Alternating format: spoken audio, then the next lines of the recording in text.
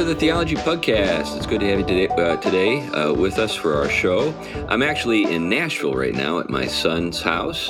I think some of the folks in podcast land know that my son works at Covenant Presbyterian Church, the PCA church in Nashville that was the location for the shooting. Yeah, of course, my son is safe, and he was just sharing with Glenn and Tom and me that he wasn't actually aware of what was going on until he got out of the building. There was an alarm, and then he was able to get out just essentially thinking this was a fire drill or something. And then when he was in the parking lot, he was informed as to what was going on. But anyway, I'm here at his house. Decided to swing by here because I happen to be in the Southeast anyway, and thought I'd drop in and spend a little time with the family. Anyway, if this is the first time you've tuned into the Theology Podcast, I'm C.R. Wiley. I'm a pastor. I serve a church in the Pacific Northwest, and I've written a number of things, and that's enough about me. So, Tom, why don't you go ahead and introduce yourself, then we'll go to Glenn. Then I just have an announcement I want to make about an event, and then we'll get into the topic of the show today. I'm Tom Price. I teach systematic theology and Christian ethics at Gordon Conwell Theological Seminary and other places. And we have another grandparent here, so I'll let that lead me to the happy face new grandparent in the middle there. Take it away, Glenn. Right. Yeah, I am Glenn Sunshine. I am a retired history professor, senior fellow at the Colson Center for Christian Worldview, and ministry associate at Reflections Ministries, and a first-time grandfather. Congratulations. The day we're recording this, Grace Kune Lynn Karoma is 1 week old.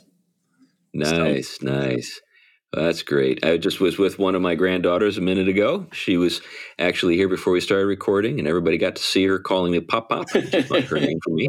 It's precious. Anyway, so before we jump into the show, I know some of the folks out there who are regular listeners to the show know about an event that we're having in Battleground, Washington, the traditional fatherhood intensive in early May, the 5th and 6th. But another event that I'd like you to know about is something that's coming up in Miami. It's the Thank God for Bitcoin conference. And I'm going to be speaking at it alongside Zuby and a number of other guys. So it's something that I'd like to help you kind of learn about in case you'd like to be a part of that. So throughout history, of course, we've seen decentralized approaches to monetary exchange, and it wasn't as though governments invented money. It's more the case that governments took over the money and created monopolies. But things have been decentralized in different points in human history with regard to money, and the event, Thank God for Bitcoin, was founded by a former church planter in Uruguay, who experienced firsthand the effects of currency devaluation in the lives of Venezuelan immigrants who fled their country after watching their money become worthless before their very eyes. And that's anybody who has any kind of recollection of just how well off the Venezuelans were just not too long ago. You can see how quickly things can go from good to bad. Anyway, Thank God for Bitcoin exists to help Christians understand what Bitcoin is, why it matters, and the many surprising ways that it is being used for the glory of God and the good of people everywhere. So this is an invitation from the people who organized the event. Join us in Miami, May 16th through 17th for the Thank God for Bitcoin 23 conference. I'm one of the keynote speakers, but there are going to be a number of other people, pastors, missionaries, and some of the most respected names in the Bitcoin industry. Tickets are available at tgfb.com, and those include a live stream option for those who can't attend. And use the code PUGCAST. PUGCAST to get 15% off of your ticket.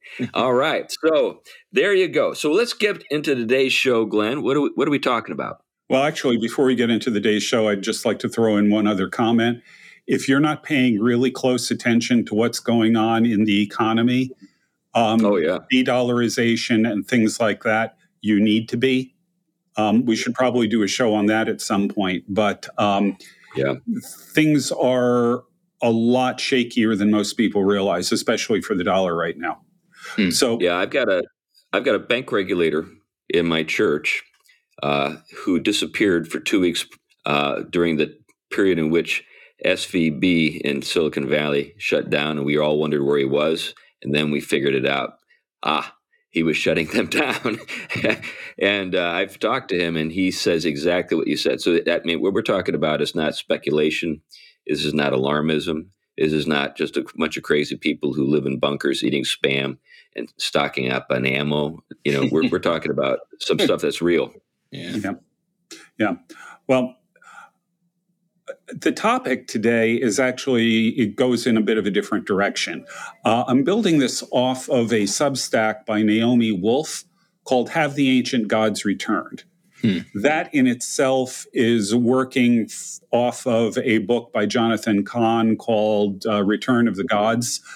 What I will say about Jonathan Cahn is I'm not a big fan of his. I find his writing rather tedious, frankly. Way overwritten. And I think he overruns some of his evidence, particularly in this book. But he makes some very challenging points along the way. I'd actually recommend Naomi Wolf's Substack as I would think, a better introduction to the idea that we're talking about here. And we'll link it in the show notes. Naomi Wolf is sort of a, secular Jewish woman, a more or less traditional liberal up until COVID. And she was a very, very heavy critic of the COVID vaccine, so-called vaccine. And that put her on the outs with a lot of people. But in any event, she looked at the world and said, basically, look, this place has gone insane. What we're seeing are governments around the world moving in absolute lockstep. We're seeing the media suppressing any alternative views and moving in lockstep. We're seeing big tech doing the same thing. And she said, as she looked at all of this, she said, this is something that it just isn't possible for this to have been coordinated by human beings. We're not that good. And this convinced her that what was going on in the world was actually the operation of a powerful supernatural force, which, by the way, she then concluded that must mean God exists too. Because if there's this very powerful evil force, there must be a very powerful good force as well. So she's actually moving toward belief in God because of this. And then she ran into Jonathan Cahn's book. For those of you who don't know Jonathan Cahn, he's a Messianic rabbi, actually back from my old stomping grounds in New Jersey.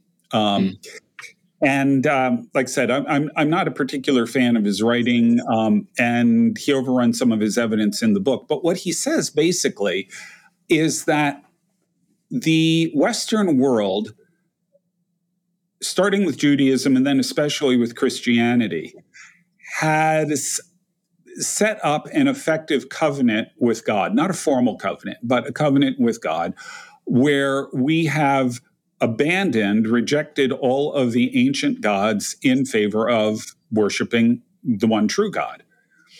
And he argues that this has provided a level of protection over Western culture, over the millennia. However, now as we are systematically rejecting this. I mean, you can look at the European Union refusing to include any reference to Christianity in their constitution over the objections of Poland, even as a historical fact about forming Europe. We can look at all the craziness going on in the U.S.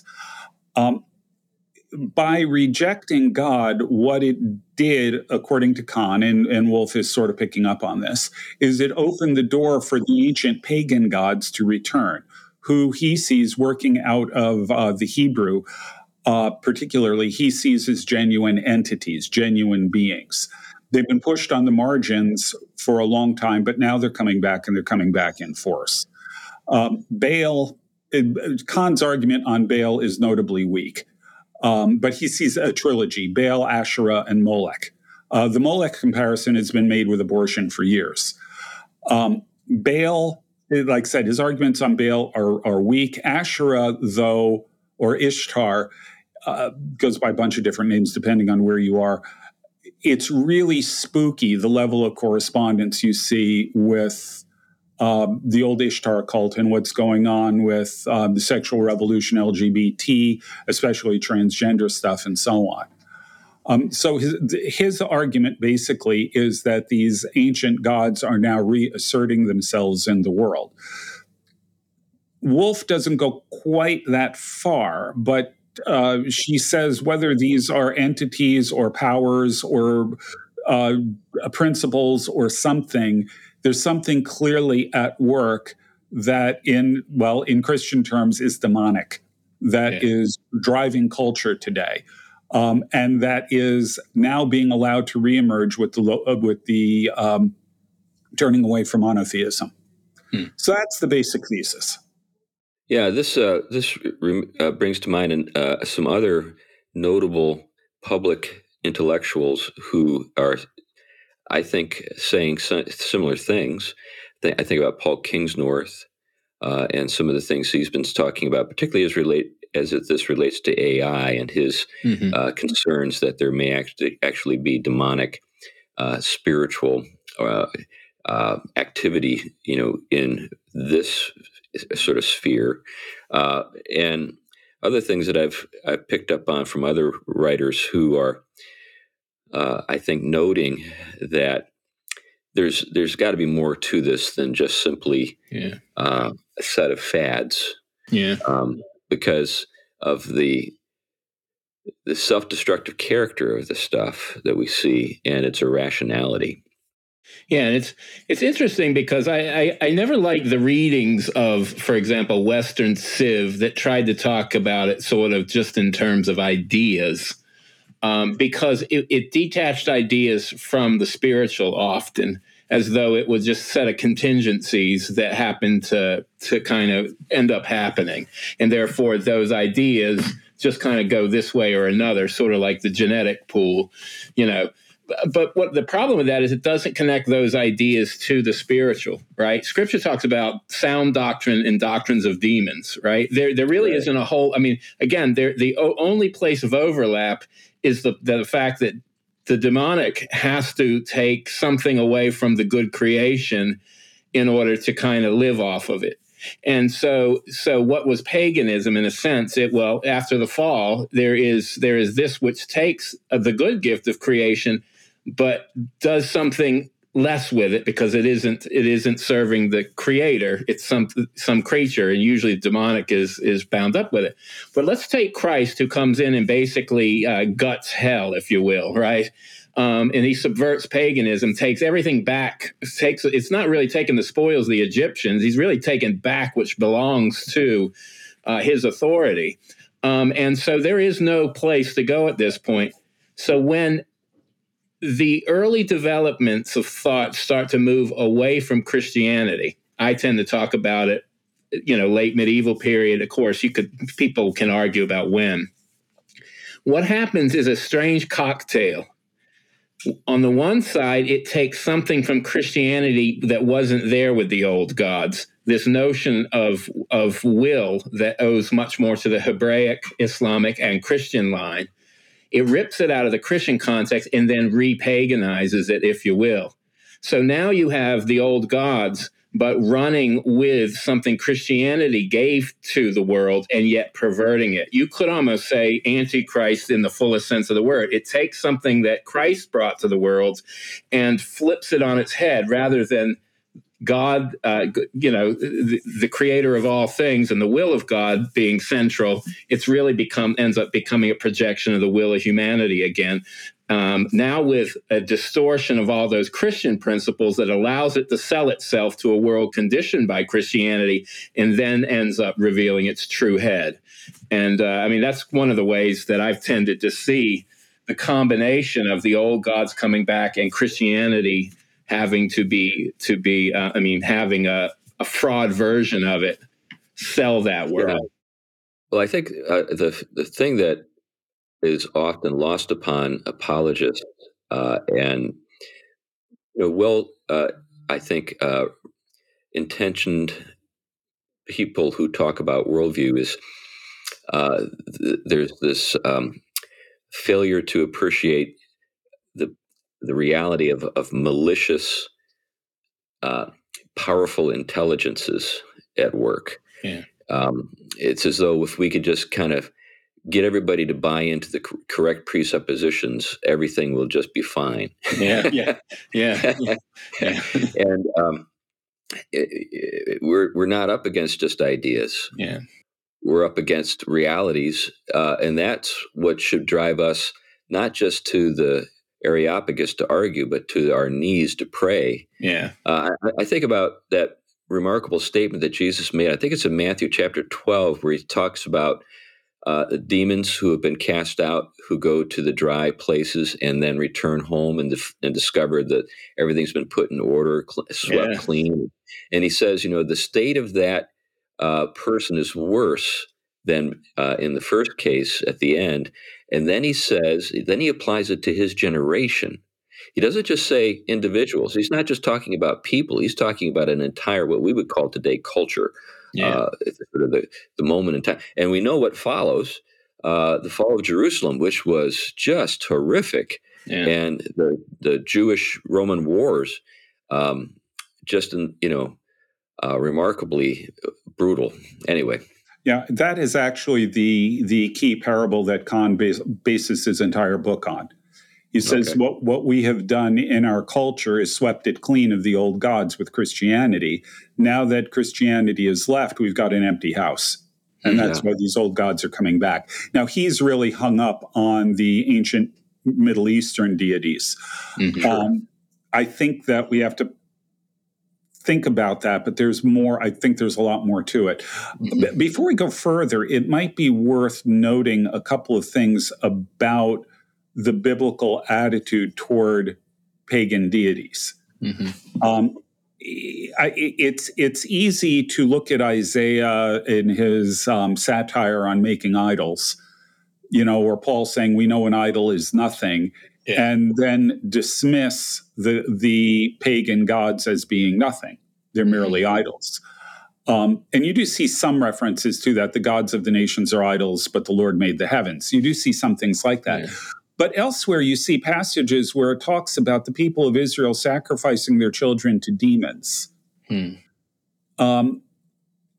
think the way to think about this is that the idol itself is a representation of a deity, and the idol itself has no powers, has no significance. But that doesn't mean that there's not something behind it.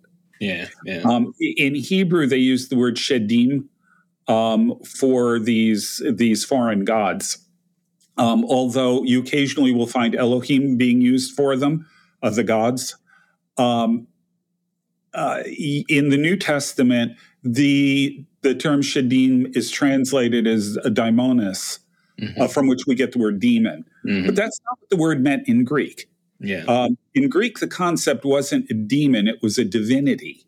Some sort of deity, either greater or lesser. So when Paul is preaching on the Areopagus, and somebody said, what's this babbler talking about? He seems to be advocating foreign daimonos, which our Bibles frequently translate foreign gods.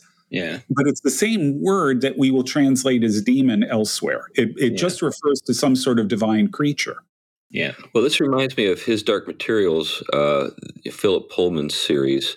Mm-hmm. In that series, I think there's something telling precisely at this point. If you've read the books, you know that obviously Pullman is an atheist and he's arguing as an atheist. But one of the literary, or sort of one of the devices he uses in the story is these daimons. Each character has a personal kind of companion. Daimon, the companion that is instead. He presents them as though there are representations of the kind of the personality of the person. But it's fascinating that whether he had any sense of what he was doing or not, these two things are found together in those books. I've never been as taken with Pullman as some people are. I think that you can't write fantasy as an atheist. But anyway. Well, yeah, his premise was to take Paradise Lost and make Satan the real hero. Yeah. That's what he was trying to do. I read the first book and did not read any more than that. Yeah. Was not terribly impressed. But I guess the point here is that Scripture does not actually deny the existence of pagan small g gods. Mm-hmm. And we have to keep in mind there's a difference between a capital G God and a small g God. Yeah. One of the things that is important to realize, and this is a response to the atheists who say, you don't believe in Zeus, you don't believe in Thor, you don't believe in Odin, we just believe in one fewer God than you do. The answer to that is that the word God is, it can mean different things. Yeah. When you use God, the term God with reference to pagan deities, it does not mean the same thing as when you use God in a monotheistic context. Yeah. Pagan deities, by definition, are not omnipotent. That's right. They're not omniscient. They are not all good. Read the mythologies. Yeah. All of those kinds of things. So. Sorry, but just on that point, and that goes right back to where you were mentioning Paul when he spoke on Areopagus, because the one thing he does to show, because they're arguing, okay, you're talking about this foreign, deity, and so let's just hear what this kind of babbler has to say. And one of the things he notes is that he's going to appeal to the fact, like they did in the ancient world, that what we're dealing with something is not a new God.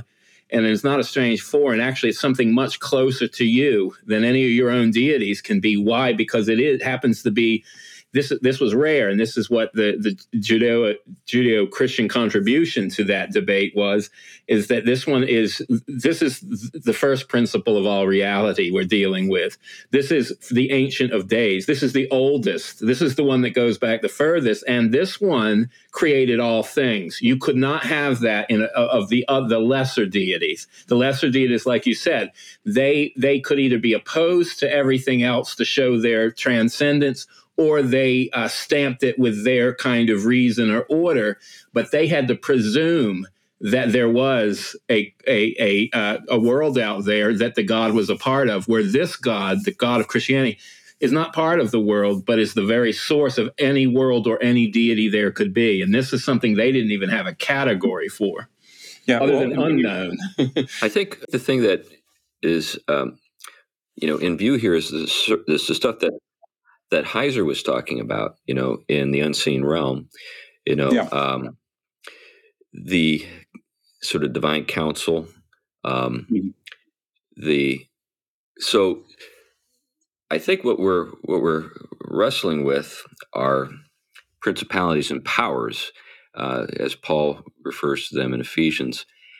The thing that I find, at least in certain circles, when you get outside of, say, Pentecostalism, is there's a willingness to concede that these entities exist, but there's no real, I guess, approach to practical ministry or even theology that takes them into account. If you know what I'm getting at, it's just like we have to admit that they're there because they're in the Bible, but let's talk about other things. Right.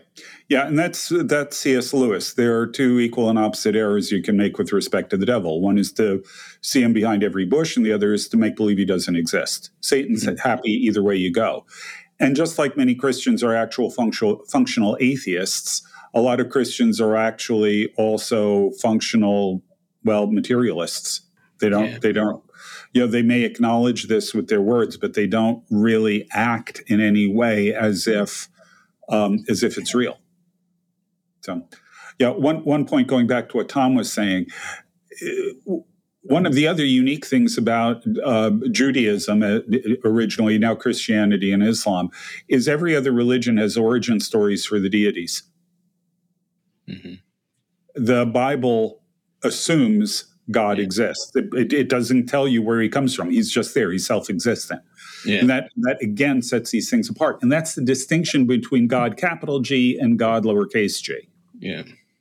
So, but Scripture doesn't reject the idea that these lowercase g gods exist. It just says you shouldn't be worshiping them. Right. And it recognizes that for the most part, if not all of them, act in opposition to God. Yeah. Right. Now, when you look at, I found Wolf's approach to this really interesting, because her argument, again, basically was the level of coordination you see across cultures, across countries, across industries in terms of imposing stuff during COVID was unprecedented. There's nothing like that in history. And it could not simply be coordinated by human beings. Okay, so that was her way of getting into it. And I find that really interesting. But one of the other sides of this that I found, I read Kahn's book, like I said, not terribly impressed with it. But when he's dealing with Asherah or Ishtar, who is a goddess that is associated heavily with sex,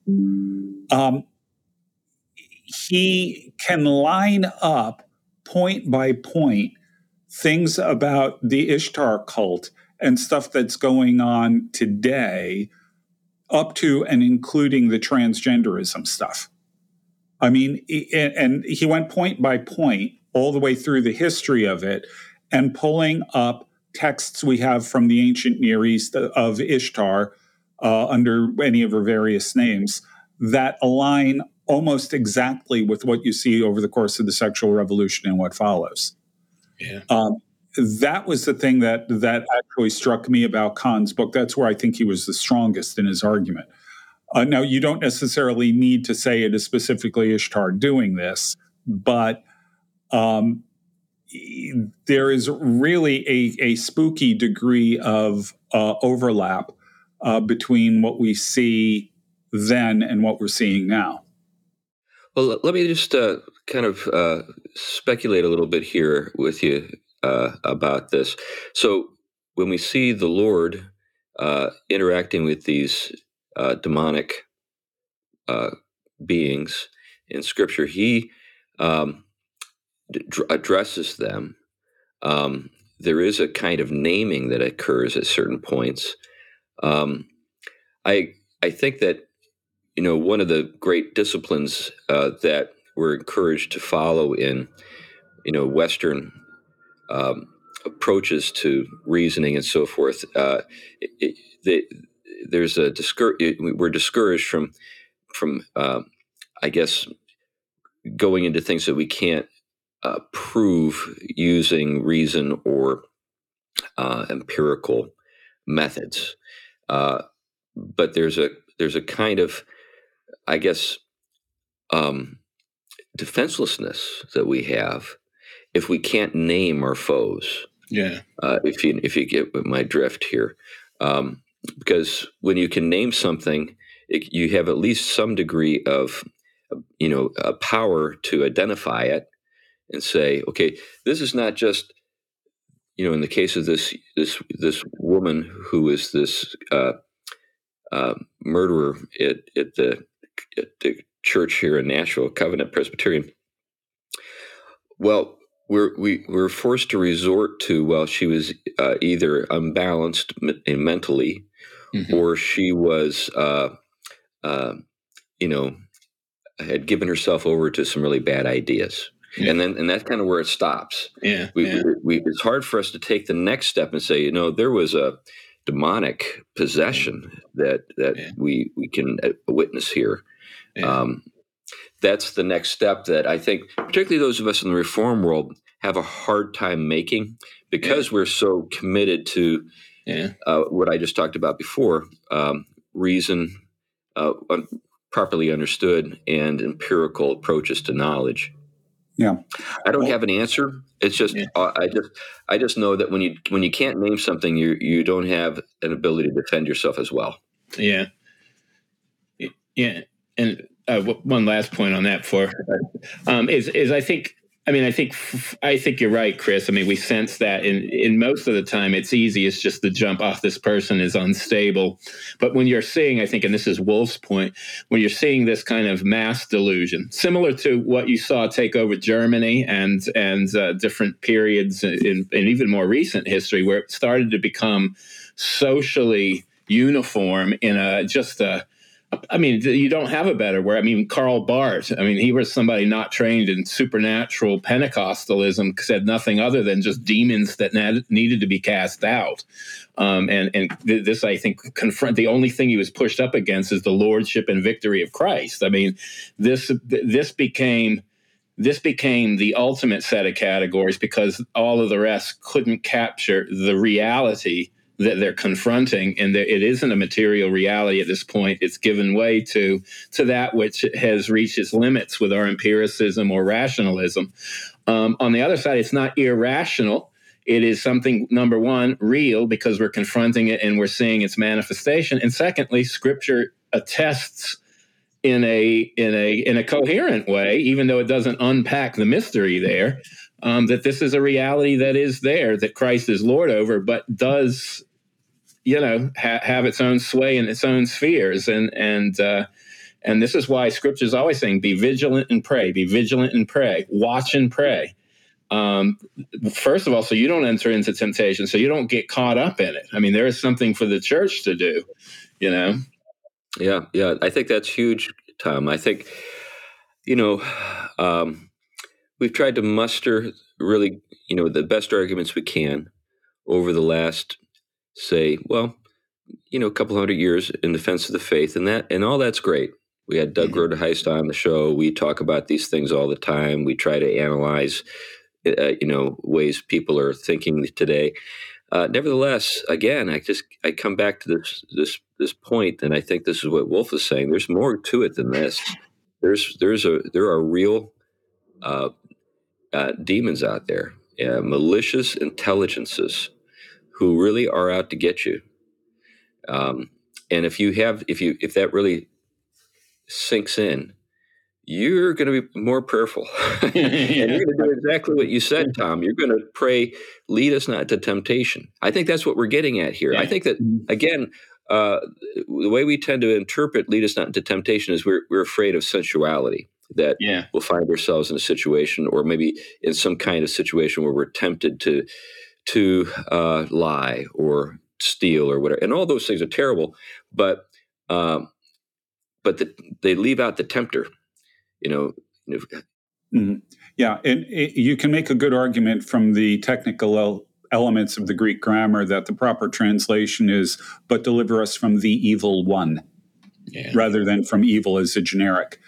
Mm-hmm. Where this got driven home to me is some time ago we had a pastor from Sierra Leone on the show. Mm-hmm. And I was driving with him somewhere, and he said to me, on the plane, I was seated next to two lesbians. And the impression I get is they were sort of all over each other during the flight. And his comment was, I've heard of this in Africa, but I've never seen it. It's demonic. Mm-hmm. And he said it in just such a matter-of-fact way that it really caught me, because my immediate reaction was, can you say that? Yeah. But he's right. And when you take a look at the Ishtar thing, just a couple of little facts about Ishtar. Although she normally presents as a she can switch to a he when she wants to. She functions as both a male and female prostitute. She tends to betray her lovers. Most of them end up having very unpleasant fates. Her priests and priestesses were gender non-conforming. At her ceremonies, at the events, the festivals, they would dress with the right side of their body as men and the left side of their body as women. I had a student at Central who did that.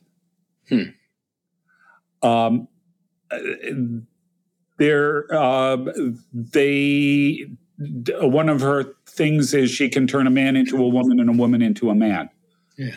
You've got all of these things that are just they line up straight on the transgender thing.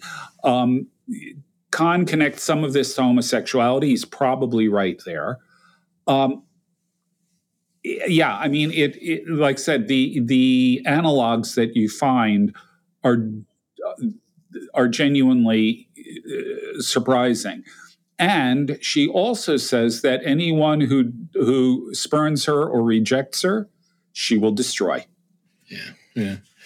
Well, and it's if you think about the kind of the rootedness of the fallen creature will, whether demonic or human. I mean, what does it have to do if it doesn't get its way? Well, it has to be about destroying the creation, because they can't destroy the creator, right? And so the only place to go other than create is to death works and destroy. But notice the selling point. I mean, we've gone over it enough. But the selling point in the West is that this has to do with your dignity. In other words, you're oppressed if you cannot be the auto creator of yourself through embracing an expression of yourself and having it validated by a society which you determine is right, wrong, good, bad. And nature itself is not a premise that you have to subscribe to if technology allows you to alter it if you want it.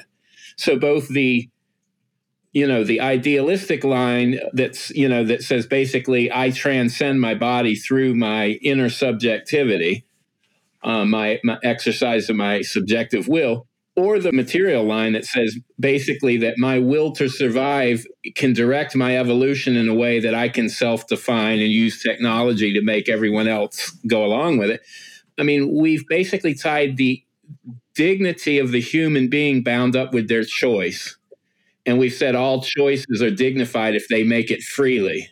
And the one that is evil is anyone to prevent someone from making any kind of choice that doesn't agree with what they want.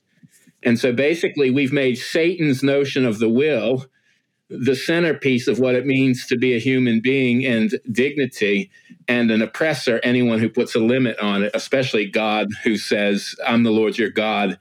No other God shall you have before me, not even your will. Yeah, what this does is it cuts us off from the past in various ways that are really good. I mean, in the sense that the past is good.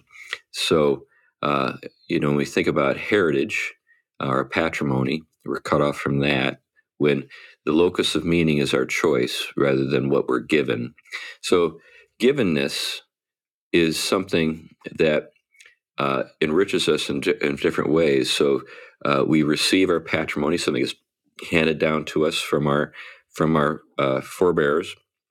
Then there's wisdom that's tied up with the past. If we cut ourselves off from the past, we cut ourselves off from wisdom.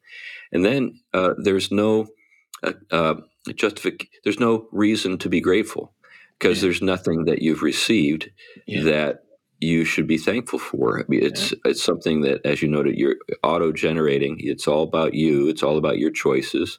Yeah. Getting back to this to the reality that we find ourselves in a world that we did not make, and we've been given all these good things. There should be gladness on our part, and yet we resent it. We resent the givenness of things. Now, getting back again to this malicious intelligence, these intelligences who are at work, there is the sort of the warping of the mind. That's part of it. The warping of the will. That's another part of it. But again, can we just simply succeed by isolating people, or do we have to, in some sense, actually wrestle with principalities and powers? And if we do, what does that mean? I think it means prayer, but that's where my mind keeps going with this, as you can tell, because I'm wanting to know as a pastor how I can wrestle with these real creatures. And they're creatures. I mean, they were made, they're created. And when they're so much bigger than me and smarter than me, I mean, who am I to think I can outsmart them or out-argue them, right? We have to fall back upon what we're given in Christ to do the resisting. Any thoughts on any of this? I didn't have a chance to get into Naomi's article at all. I doubt if she's getting into any of that. It strikes me as, from what you said, Glenn, she's just making the case that there's more to this than just human. Well, actually, her most recent Substacks, she gave a tribute to the Geneva Bible. Really? And she says there's no audio version of it, so she's creating one. She's reading a few chapters and posting them. Wow.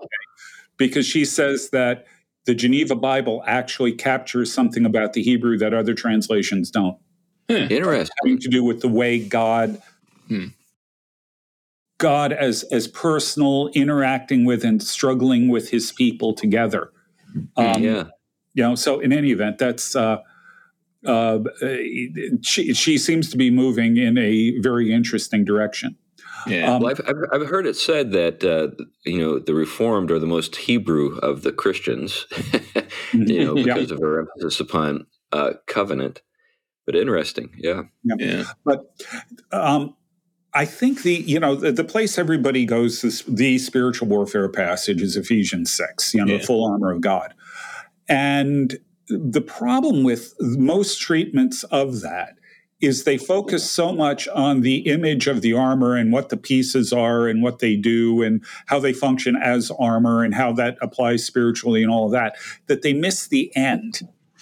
Yeah. The thing that Paul finishes with is a sentence that includes, if I remember right, 4 different words that point to praying. Yeah, right. So it's put on the full armor of God and pray, pray, pray, and pray. Yeah. Right. It seems to me that's what people miss. And that for us is the essential step that we need to get serious about that, frankly, we're not. Yeah. So what is it about us that keeps us from that? Any thoughts? I mean, is it just we're lazy? I think we bought into the Enlightenment idea that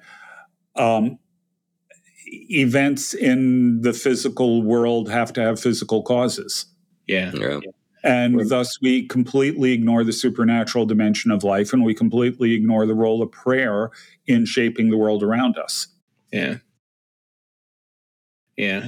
I think similarly, we're mechanistic and especially in that way. And I think we're spiritually illiterate other than the extremes. We work with, especially in Christianity, we work with a very, in the Protestant world in particular, very fragmented. Spirituality and theology are very disconnected. Worship, spirituality, and life are very disconnected. They're compartmentalized. And rather, classically, Christianity tried to wed these together. Theology is really a form of worship and prayer. It isn't firstly about cognitive, it has that dimension, but it isn't firstly about putting together a set of ideas and then finding the way they logically fit. It's about making sure that the orientation of our worship and prayer are in the right direction, and in the right one.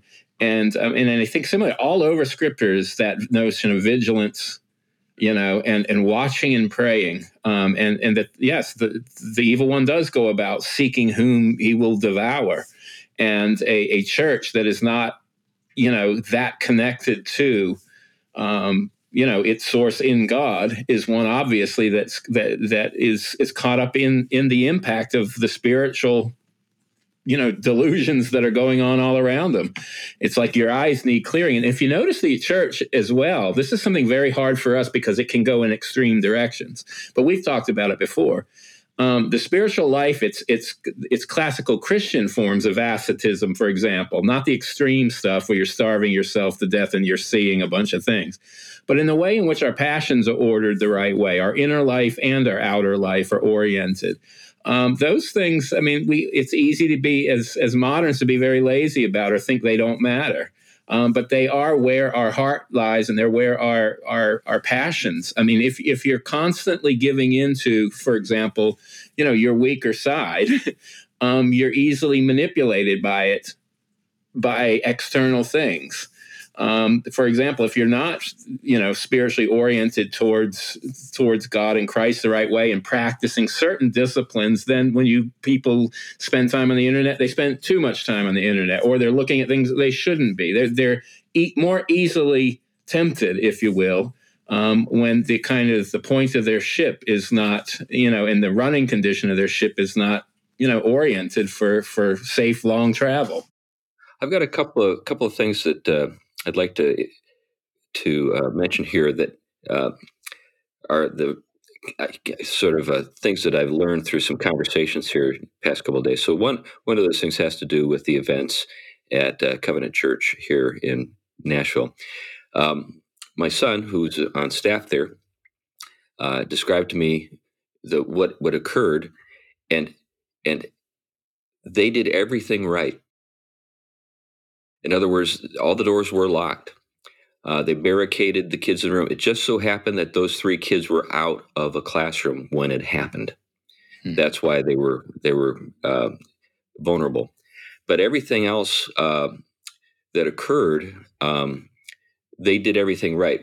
What I'm getting at is that even our best, sort of approaches in which we endeavor to foresee every possible event and prepare for those things are not foolproof. That's my only point. I don't have any criticism for the folks there. I think that they've handled the situation about as well as you could possibly hope to handle it from the standpoint of organization, communication, all those different kinds of things. But even when you do everything right, bad things can happen to you. Yeah. And the demonic is something that you can't plan for in that way. Yeah. I'm getting at. So this shooter obviously was a person whose thinking, whose motives were shaped by demonic forces. Another thing, I had a conversation with a guy who is a business owner in Greenville, and he's actually Russian, and his father or grandfather was a Russian pastor who had been sent to the gulags. His sentence was for 23 years. And then when in the mid-90s, when everything was falling apart and the Russian authorities were trying to appease the West and they were looking for help, they were letting people out of the gulags. And this guy's grandfather was brought into a room where the commander or whoever is, I don't know the correct term for who was in charge. This person said, we're going to be releasing these other people, but we're not going to be releasing you. And he pointed at this guy's grandfather. You're going back into the gulag, and I'm going to sign this paper that sends you back. And this guy's grandfather said, you better not do that because there's an angel standing right behind you and he will strike you down if you do. The moment that guy put his pen to the paper, I was told he had a heart attack and died on the spot. Wow. Well, as you can imagine, the next in command said, you go. You're free to leave. But this is a spiritual reality. There was a benevolent spiritual presence in that room. Who interceded in a real direct way, powerfully, to save that Russian pastor and allowed him to go back to his people and serve his church. Yeah, Ken and Andrew White, the vicar of Baghdad, talks about people in Baghdad in the middle of the war zone and all the anti-Christian stuff that was going on, regularly seeing angels. Protect them. It's something that I've never experienced. But I have no reason to doubt it because Scripture tells us that this is a reality. Scripture has an awful lot to say about angels, which again is one of these things we've talked about this before, I believe. We as Reformed people tend to completely ignore that. And the reason is that I suspect we think, well, God is sovereign, he's all powerful and all that. He doesn't need anybody to do his work for him. So we can safely ignore angels, except Scripture talks a lot about them. Yeah. Yeah, sovereign. See that either or tendency in Reformed thinking is not classically Christian. It's not even classically Reformed, but it has crept in. That's the kind of zero sum game that if God is doing something, therefore, how about the fact that when an angel's doing it, God's doing it through the angel, and it allows the angel to participate in the gift of creation, right? And yet God is sovereign over it, both as creating the angel and the purpose and the meaning and everything else. There's no either or. In God we live, move, and have our being. I mean, they don't. Yeah, they see sometimes God as just a super agent alongside everything else, rather than the agent that's the source of everything else, and includes it in his work of providence, governance, and ministry. And he sends angels to minister to Christ. I mean, you know. Well, you end up actually, if you're going to follow through on this logically, if you're going to say God doesn't need angels, he does things, he's all powerful, he doesn't need angels, he'll just do it himself. If that's your line of reasoning about angels, it is also logically got to be your line of reasoning about people, and we turn into hyper Calvinists, like the guys when William Carey told the particular Baptists that he wanted to go to India. They said to him, if God wants to convert the Indians, he will do it without the aid of you or me. Yeah, that's where it goes. Yeah.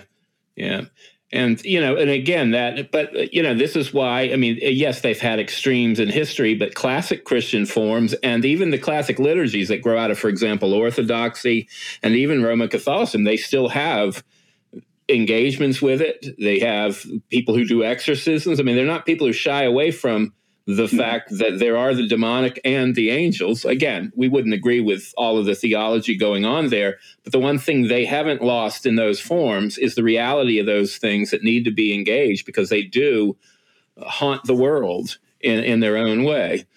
And the Catholic Church right now is busy trying to recruit more exorcists. Yeah. Now, getting back to the article by Naomi Wolf, and these ancient gods and their return. Baal, it's kind of clear where we see not Baal, Molech, where the connection we see to abortion. Then Asherah and the connection that we see with transgenderism and the sexual revolution. You said he was weakest on Baal. Can you tell us why he was weak on Baal, and what did he think we could see as a sign of Baal's return? And then also maybe give us a little sense of, Glenn, what you might think, if there is something to note in this area that you think would be a better way to look at it. Yeah, what my impression was, and I read the book a couple of weeks ago, but my impression on Baal was it was just sort of a shotgun approach where all of these different trends you just sort of threw in without making a real direct connection to Baal. So he said, well, Baal turns into Jupiter. He's the king of the gods. He's a storm god, all of these kinds of things. But I didn't see any way in which he actually connected that into the world we're in now. I didn't, with Asherah, he did or Ishtar, he did a really good job with that. These are the texts. This is what we're seeing. Okay. He just said, well, all of these things are manifestations of Baal, which is a better pronunciation than Baal. Baal. But he never explained why. He never really drew those connections. That's why I thought that particular section was weak. I'm also not entirely sure it's necessary to just work with 3 Middle Eastern deities. Yeah. He says Ishtar turns into Aphrodite or Venus and turns into Freya in the north. And he sees all of these as the same being. That may or may not be the case. But you've got I think that my general sense is that he's too restrictive, too very specific to the ancient Near East, that there's no reason why we couldn't talk about, for example, Odin. or any number of these other pagan deities that are being resurrected and being worshipped now. You kind of see it with tribal deities, especially with the enhancement of racial division, right? Right. I mean, you even saw that. I remember one of the things during the time in First World War in Germany when Karl Barth was a student. The reason I keep mentioning this is I did my dissertation on this period. So, but when he was a student, a lot of his professors from Germany, Adolf von Harnack, all the liberals, right, they signed on to the First World War and said this is a godly war. And Barth was shocked. He's a Swiss anyway, so he didn't understand the politics of it. But he said, this sounds a lot more like Wotan than Jesus Christ. And I think that this was kind of, again, that return of something under the guise of it being, for our people. But the tribal dimensions creeping through. Yeah. Actually, there's some kind of funny instances of that throughout church history. My favorite example is a chronicle by a guy named Raoul Glaber from the 12th century, maybe. I'd have to double check his dates. But there was a war going on in Germany between the Holy Roman Emperor and some of his the nobles that were theoretically under him. And one of the sides prayed to the Virgin Mary for help. And she showed up in armor and fought on the battlefield. Now, you can't tell me that there isn't a remnant of Valkyrie still in their thinking at that point. Yeah. So, but yeah, I mean,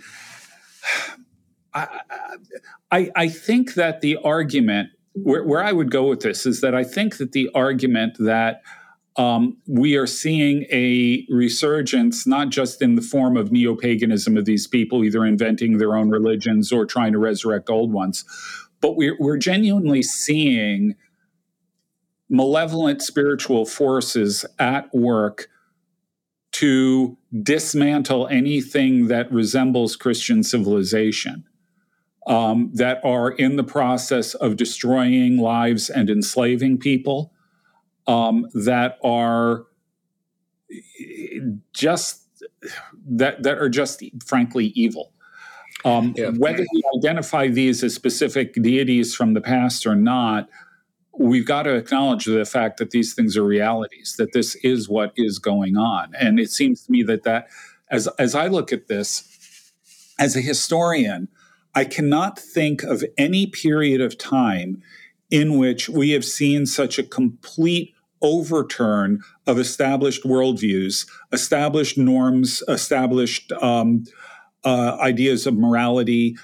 There has never been anything like this, where in a 50-year period, the world has been turned completely upside down. Good has become evil. Evil has become good.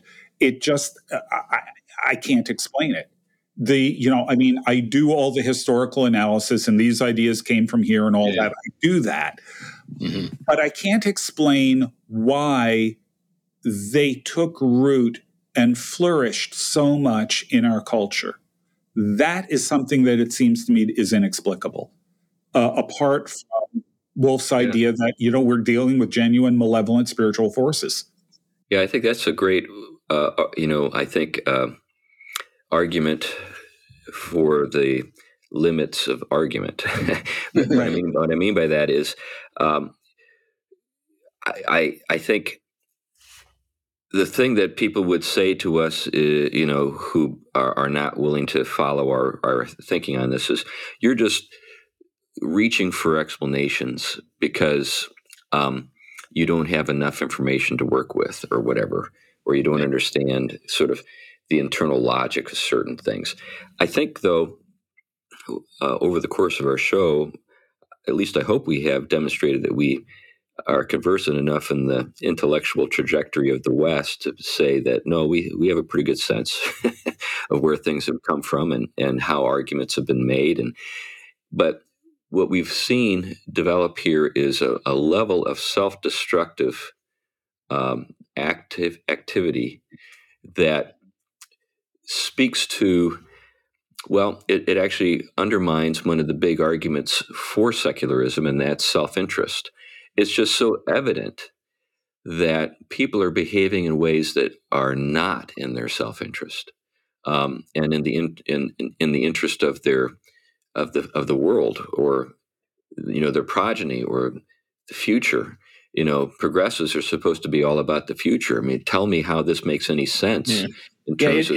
It is clearly a revolt against the gift of being, if you want to push it all the way up to the level of ontologically basic. It is a revolt against the gift character of created being on every level. The revolutionaries are not just humans. I think that's the point that we're making here. The revolutionaries are not just humans, and we're not the biggest and most powerful of the revolutionaries. We are subject to the prince of the power of the air. We are under the influence of these gods, lowercase g. And I think that the argument is intuitive. It's not as though you can take it and put it in a test tube and boil it and get certain results that you can reproduce over and over again. There's this, and it's not just simply logical either. We're looking at things that are illogical. And the other part of it is it's transnational. It incorporates government, education, media, and big tech. All of this stuff is operating with an inhuman degree of coordination. And it's the fact of that revolt and resentment that is so widespread, and it doesn't originate in our natural endowments to survive and live. So this is proof. I mean, even if you took the Darwinist reading of reality down the line, survival and doing everything you can to continue your civilizations is at your best interest, not destroying your reproductive and your future. So this revolt and resentment is clearly demonic. It's clear. There's nothing in this that you can reconcile with Darwinism, as far as I can see. That's right. It's about as anti-Darwin as you can be. Anyway, we've got to that point where we should start to bring this in to a landing, as I like to say. Anything you want to say, Glenn, as we wrap up? This has been your show, and it's been a great one. Well, I would just say that I think that the Substack article may be behind a paywall, but you get a free 7-day subscription that you can then cancel if you don't want to subscribe to Wolf Substack. So I would really encourage you to read it, and particularly the last part of it. The very end of it, she gives an enormous list of ways in which really important institutions in Western culture have given themselves over to seriously demonic imagery. A lot of it is stuff I'd never heard of, but the opening of the Commonwealth Games. There's a ritual there. There's a ritual at in Switzerland where they're opening something there. I mean, one after another, and her descriptions of what is going on, it looks frankly demonic. And this is all over the place. So I'd encourage you to read that last section. If you've got any doubts about what we're saying, read the article, but pay particular attention to that last part. Yeah, we'll put that link in the show notes, along with several other links to the conferences that I mentioned at the beginning of the show, but also to our Patreon account. So if you appreciate this podcast and you want to support our work, we appreciate that. There are costs that we incur. We don't take any money. All the money that comes in goes out to make the show available. There are the production costs, the site costs, maintaining our site, all those things. So if you would like to be a patron, please follow the link in the show notes, and you'll learn how to do that. Anyway, thanks again for listening to the Theology Pugcast. We'll be back next week with another fabulous and interesting and engaging conversation. Bye-bye. Bye.